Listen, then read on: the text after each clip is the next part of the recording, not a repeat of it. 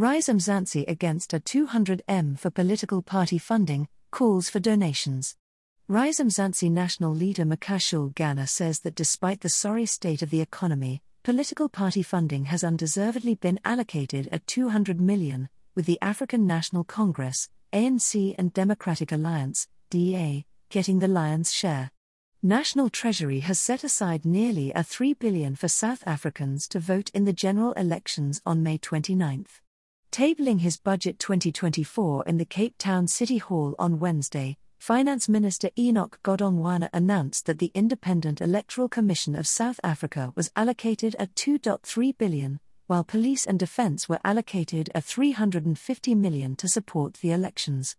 A further $200 million is allocated for political party funding. Ghana said it was absurd that South Africans were being forced to fund political parties that had done little with their governance mandate. He stressed that the R200 million could have funded more teachers, could have helped end poverty, and could have helped single mothers.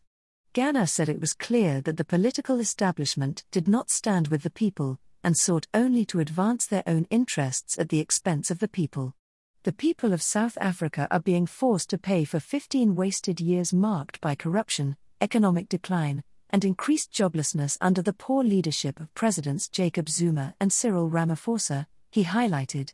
He pointed out that while parties such as Mzansi spend time and resources mobilizing donations from South Africans, the political establishment has simply handed itself a check. He didn't spare the DA in his comments.